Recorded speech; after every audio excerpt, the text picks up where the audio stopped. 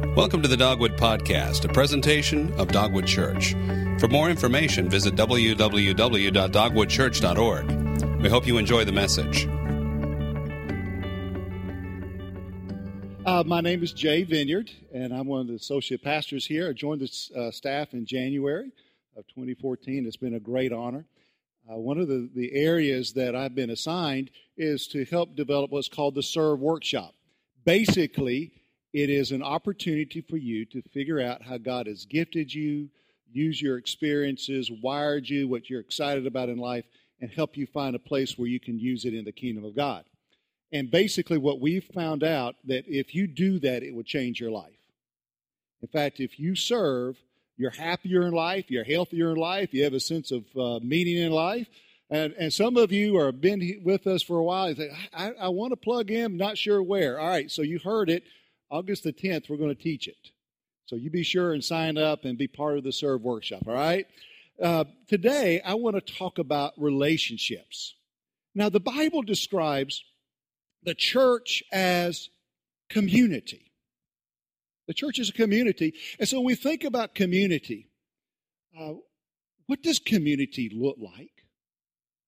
What do we need to do in the church to really experience community?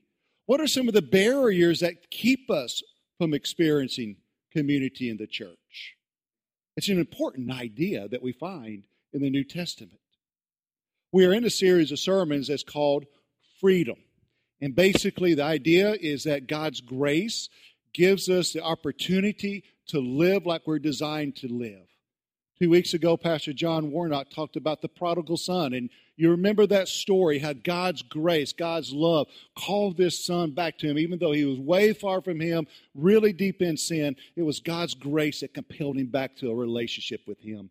And when he came back, he found newness and hope and forgiveness.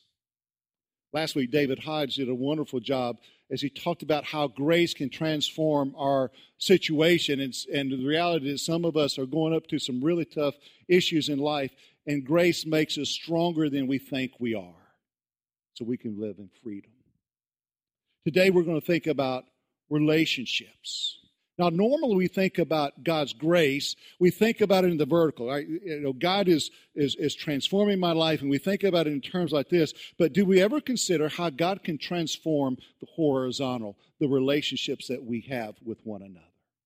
It's an important theme that we find in the Bible. In fact, if you do a word study in this little phrase that's called one another, the one another passages that you find, there are about 133 references to how we ought to live in one another. Give you some examples. I think they're going to come up on the screen. I give a new commandment. Love one another. Rejoice with those who rejoice. Weep with those who weep. Live in harmony with one another. Let us no longer criticize one another. And you can go on. So you realize that this is an important concept in the New Testament. But what I'm learning is that relationships can be a challenge. Now, early on, when I was early in my professional career, my ministry career, I had this idea. I just said, man, if people just love Jesus, if they just love Jesus, then relationships are going to be easy. We're going to love each other. We're going to get along with each other. And now 33 years later, I'm looking back going, boy, was I naive. Maybe 4 or 5 steps beyond naive. Relationships can be a challenge, can't they? Thank you. Somebody actually said, yes, they can be. So what does the Bible say about relationships and how we ought to relate to one another, and understanding that the specific passage that I'm going to point you to is pointing toward the church, but you can apply it to every relationship that you have in your life. May I take you to Colossians chapter 3, verse 12. Colossians chapter 3, verse 12. And we're going to read Paul's word to the church of Colossae, what he says about relating to one another so that we can experience the freedom to be the people of God that He's called us to be. Some of you are verbal thinkers. You're like me. You need to talk to think. And so I'm going to give you that opportunity as we all the verses on the screen, and we are all going to join together. You follow along as we collectively read God's word out loud. You ready? Put on then, as God's chosen ones, holy and beloved, compassionate hearts, kindness, humility, meekness, and patience, bearing with one another, and if anyone has a complaint against another, forgiving each other, as the Lord has forgiven you, so you must also forgive. And above all these that put on love, which binds everything together in perfect harmony. And let the peace of Christ rule in your hearts, so that indeed you are called in one body, and be thankful. Boy, what a beautiful, challenging passage. Now, here's the reality. Understanding these words is easy. It's the application that can get kind of tough. Now, what is Paul talking to, and what's the situation around his book? Paul is writing to a church that's in Colossae, and they are struggling with the question of, is Christ sufficient? There are people in the church that were questioning the sufficiency of Christ. In the first 2 chapters, he outlines the theological argument. He's basically saying, this is truth. But then in chapter 3, he transitions and says, basically, if this is true in chapters 1 and 2, this is how it's lived out in chapters 3 and 4. And one of the things that you'll notice, particularly in verse 5, is that he tells the church, these are things that you need to take off. Basically, these are traits, these are behaviors that have no place in the Christian's life, and we need to intentionally get rid of these traits, behaviors, these sins in our lives if we're going to have the fullness of joy in Christ. But then in verse 12, he says, after you take that off, you put these things on. And again, the idea is there's an intentionality. There's a purpose in doing it. And I'd also say that beyond, in our own power, we're incapable of doing what Paul is telling us to do in these verses. We need God's grace to empower us to do it. But let's begin with the end in mind. Why did Paul instruct this church to practice these principles? Here it is. You'll notice that in verse 14 and again in verse 15, the idea of harmony. Did you see it? Perfect harmony. And then it talks about the one body. And basically what Paul is telling the church is that I want you to live in unity with one another. If you're going to have an effectiveness, you're going to have to live in unity with one another. In John 17, Jesus has this wonderful prayer for his disciples, knowing that they were a diverse group of guys, knowing that sometimes they could be hard-headed, and knowing that they had the propensity toward argument. He prayed, Lord, make them one as we are one. For what reason? So that I can be glorified. And here's the idea. A church that is going to be effective has to be a church that is in unity. Before joining this church, I worked for 14 years at the Georgia Baptist Convention. I traveled all over the state, went all over the place, working with churches, and many times I found myself in churches in conflict. And as I looked at conflict, I became an expert at it. And here's what I've learned about it. In conflict situations in churches, it's always about power and control. And in conflict situations, what folks don't realize is that when a church is in conflict, their reputation is ruined. You know that. Some of you are here because your church was in conflict. But here's the other thing that I know, is that any time a church purposes that it's going to be on mission and do what God has called it to do, the gates of hell are disturbed by that, and it's going to move, and guess where it tries to hit? The relationships. Now, we're on a new journey in our church. You remember this little booklet that every one of us got? You remember chapter 2? We sure have talked about it a lot, haven't we?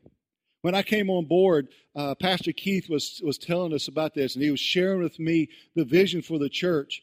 about how we're going to engage our community, about how we're going to plant a church, how we hope that we can just go multi-site so we can reach more people, how we can be involved in our community to be the redemptive people of God that God has called us to be. And when he shared this with me, I said, I'm on board. I will give my life. I will give my treasure. I am absolutely on board with this. I don't know how you felt about it. I'm excited. Some will think, well, how are we going to get there? I don't know. We'll figure that out. But here's what I do know. That if we are going to be the missional church that God has called us to be, we must walk in unity. And that's exactly why Paul said in Ephesians 5 that we need to maintain the unity in the church. Now, some of you might be whispering, ooh, what is going on at Dogwood? Nothing. No one's arguing. No one's going to. I'm just telling you that what we need to realize is that we need to be in unity to accomplish the things that God has called us to do in the life of the church. Now, does unity mean uniformity, where we all think alike, act alike? No. How about if I have a different idea? How about, can I disagree? Yeah. But whenever we handle our disagreements biblically, whenever we do what we find in Acts 6 and Acts 13, we have a better outcome. So we're not asking not to disagree with one another, right? We're asking to live in unity. So how do we get there? How do we get there? Well, Paul describes it in these verses. So let's go back and let's start with that first word that we find, and it is compassion. Now, if you read out of King James, that word might come across as bowels of mercy. Boy, isn't that a graphic kind of idea? Bowels of mercy. Well, for us, we think the emotions are in the heart. You know, we fall in love, our heart beats a little quicker or whatever. Not in that day. They said the emotions are felt down here. And I can understand it, because if you get nervous, guess where you feel it? Here. If you really are in love or whatever, you feel it down here. And basically the idea is that we are to show compassion to one another deeply. As we come to this campus, though, here's what normally happens. We pull in the parking lot, and we see that everyone is smiling. They seem to have their act together. It looks like their kids are under control. It looks like their career. You know, we assume that everybody's life is going wonderfully well, but that's not my experience.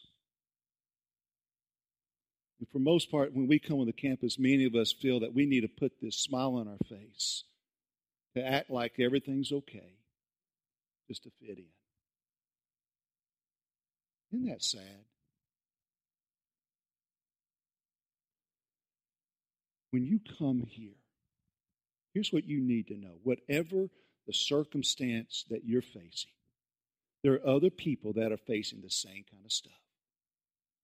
You having a hard time at job? Yeah, we got people that are here that are having the same thing. Things are kind of up on the wall with you and your spouse. Yeah, that happens here. How about the kids? You little struggle going on with the kids. Are you worried? Some people, they have these health issues that are changing the trajectory of their life. And we want to say that in this place, there's a place of healing, there's a place of hope, there's a place of compassion, and that we will love you unconditionally here in this place. There's a quote that I have come across, and is actually my prayer.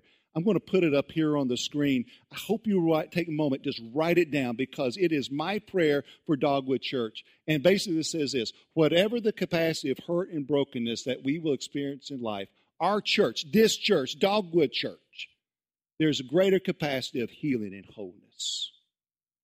Could that be your prayer as well?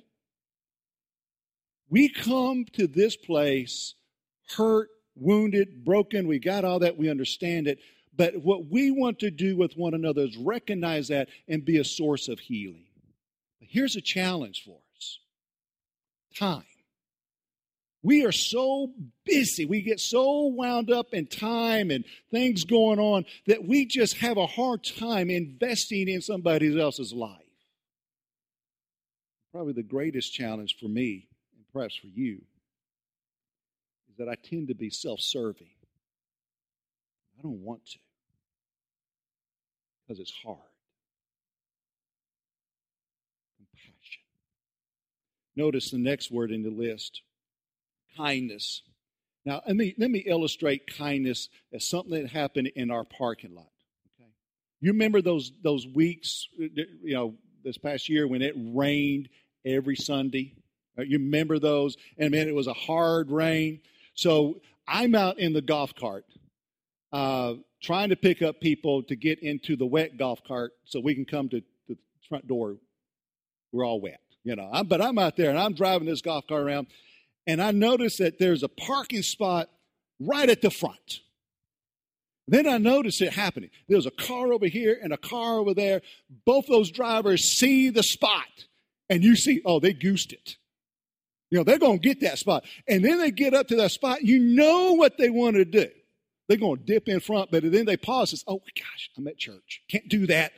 Oh, and it's this moment where this one guy goes, no, you go here. And the other guy says, no, you go here. And I'm sitting in the golf cart saying, guys, I'm really getting wet here. I picked the other one to get you up to resolve this thing, but they're just doing it.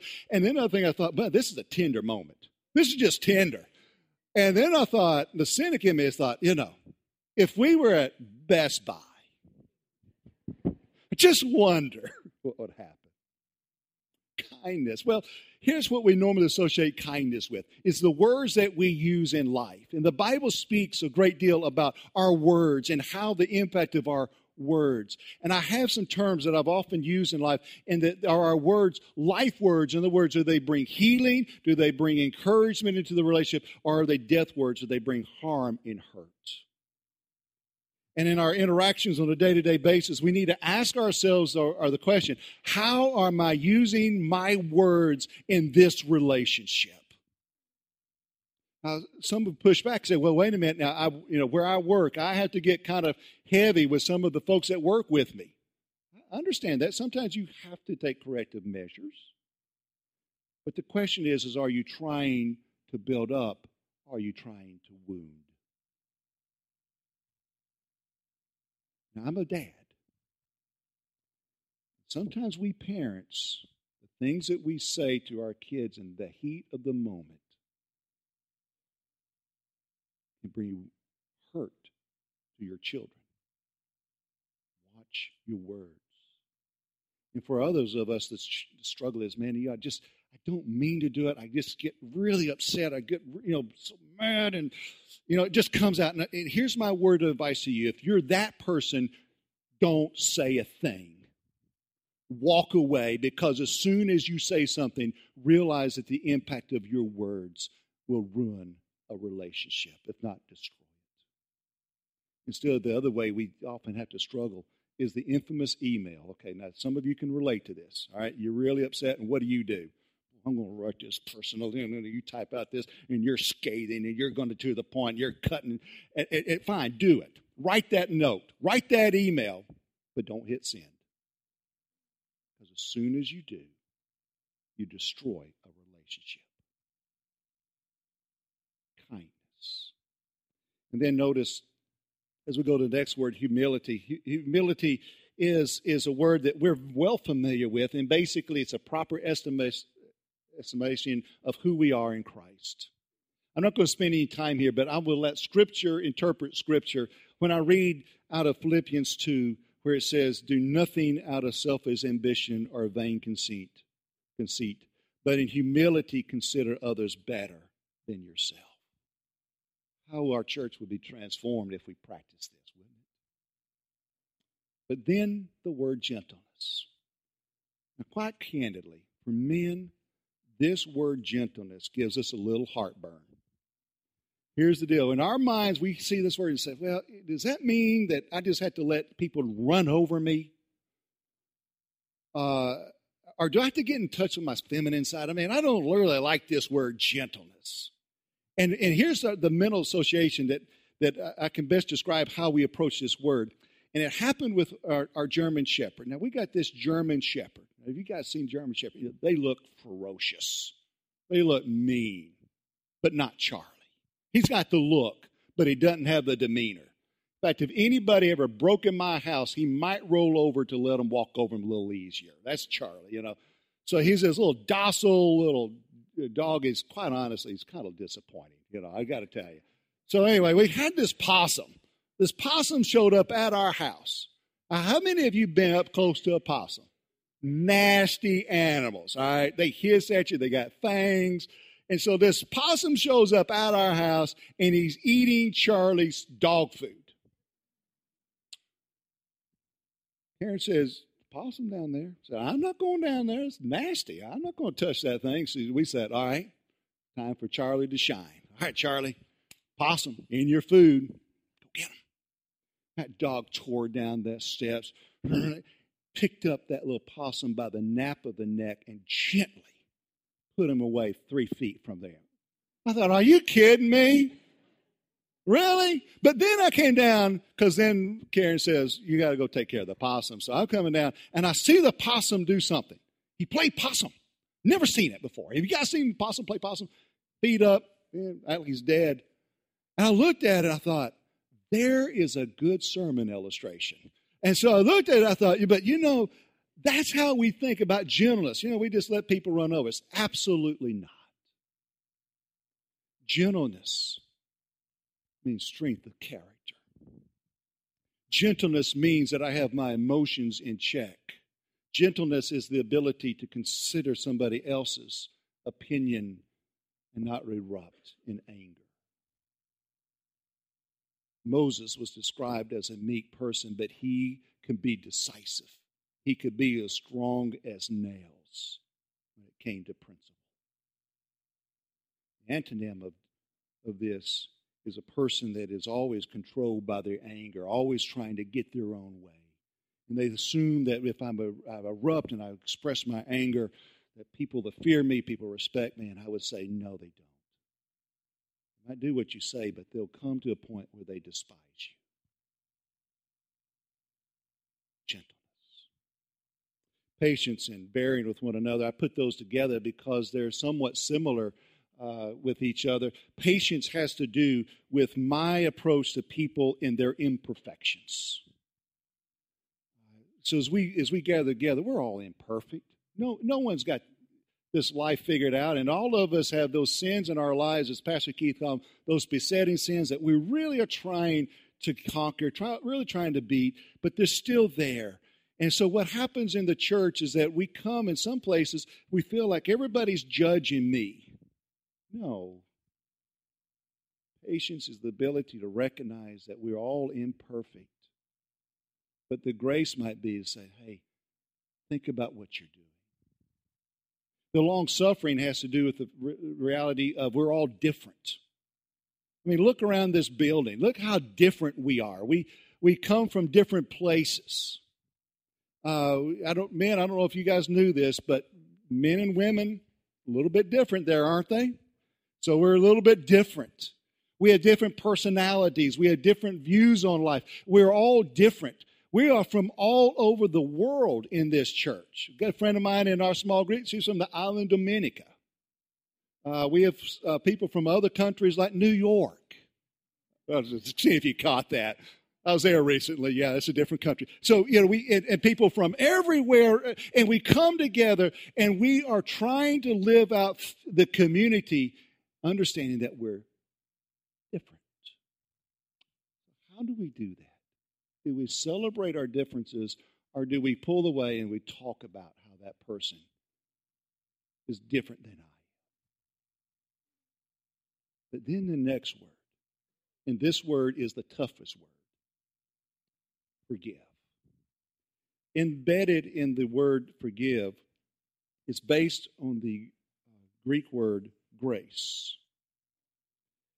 And for us, our challenge is that we tend to want to put boundaries and limitations on our forgiveness. Now, the reality is this. If you are living in this world, at some point, someplace in life, someone's going to hurt you. Unless you're in a cocoon, you're going to be hurt. But going back to this idea of boundaries and limitations, Peter came to Jesus and says, hey, how often do I need to forgive this guy? How about 7? How about 49? And Jesus reminded us, no, there are no limitations on forgiveness. The boundaries has the idea of I'm willing to forgive to this point, but if I'm hurt beyond that, no. you can forget that.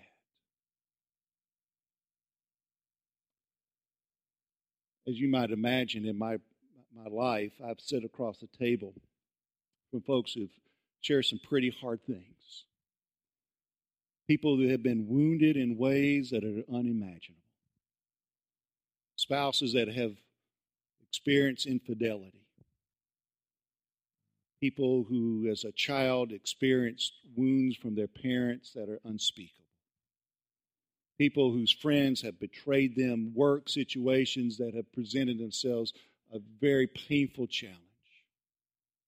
And in those moments of conversation, they come up and say, you know, I just don't think I can forget this person or forget what they did to me.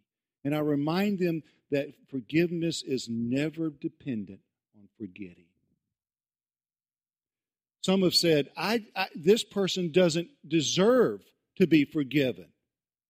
I understand that. But neither are you. And sometimes we hold on to this sense of resentment, and we refuse to forgive. We think that we're getting back at this person because of it, but the actual truth is that you are the one that's wounded deeper. There are some in this room that you've chosen, you just don't know if I can forgive this person, and you've chosen resentment, and here's what happens. You really go into this prison, this emotional prison where you lack joy, you lack the love, you lack all that God has given and has desired for you, and you live in bitterness, and in many cases we become people that no one wants to be around. And some would say, Jay, you don't know what you're asking me to do. I said, I'm not asking you to do it. It's what God has commanded us to do. That if you want the joy of walking in Him, if you want all that He has for you, the choice is to forgive. And quite honestly, for many of us, the things that we've experienced, it's not humanly possible. It is a gift of grace. Last weekend, David Hodge talked about his experience toward forgiveness and the process that he went through so that he could come to a place to forgive. Forgiveness. But then notice the last one. And this is the indispensable trait. It's called love. Now, when we think of love in our culture, boy, don't we have a distorted view of what love is nowadays? Our culture, TV, has really distorted love. Love in this culture, it's seen as conditional. It's a matter of if. It's all wrapped in emotions. But when Jesus came to the world, He brought a new understanding of love. The New Testament church was built on a new understanding of love. It's not based on emotions, but it's based on intention. It's based on a decision of action in our lives to choose to love. In fact, if we try to describe it, we will come up short. The best description that all of us have ever read comes from 1 Corinthians chapter 13. Look at it as I read it. Love is patient and kind. Love does not envy or boast. It is not arrogant or rude. It does not insist on its own way. It is not irritable or resentful. It does not rejoice at wrongdoing, but rejoices with the truth. Love bears all things, believes all things, hopes all things, endures all things. Love never ends. That is what we want here. Some years ago, I read a book that kind of rocked me. A book called The Most Loving Place in Town, and the premise is a parable about a couple of guys who assumed that their church was a loving place, and as they began to look at the reality is that, yeah, we are a friendly place, but are we really a loving place? Their conclusion was, we're not. In our church, How do we be that loving church? Based on 1 Corinthians 13. How do we love? It's when we put in action compassion, kindness, humility. Now, as you looked at these words, which one do you most often struggle with? Are you at a place where you say, you know, I've just been way too busy for compassion. I really don't want to get involved in other people's lives.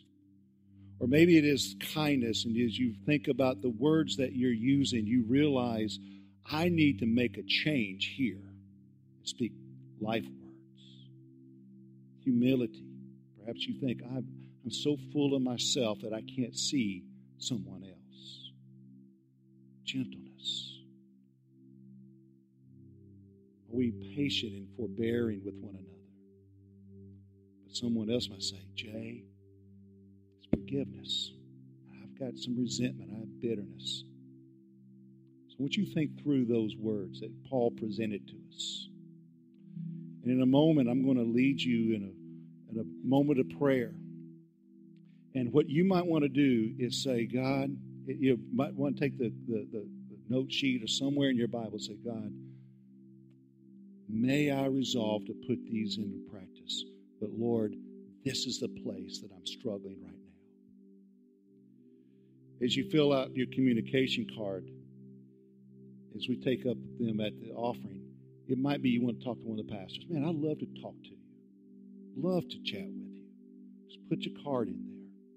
For others, we're going to have this table right here to my right, your left. It's at the very front. Where we're going to have some folks there that will love on you and pray with you if you'd like to come and talk with them. So for a moment, let's bow our heads and ask God to speak to our lives.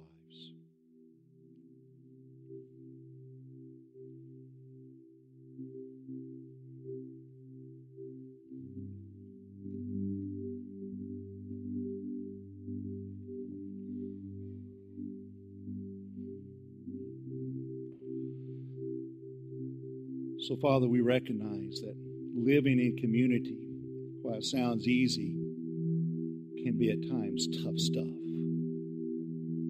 Forgive us, Father, when we've acted in ways that have caused disruption to the body. May we put to practice the words that you tell us to put to work in our lives. In Jesus' name.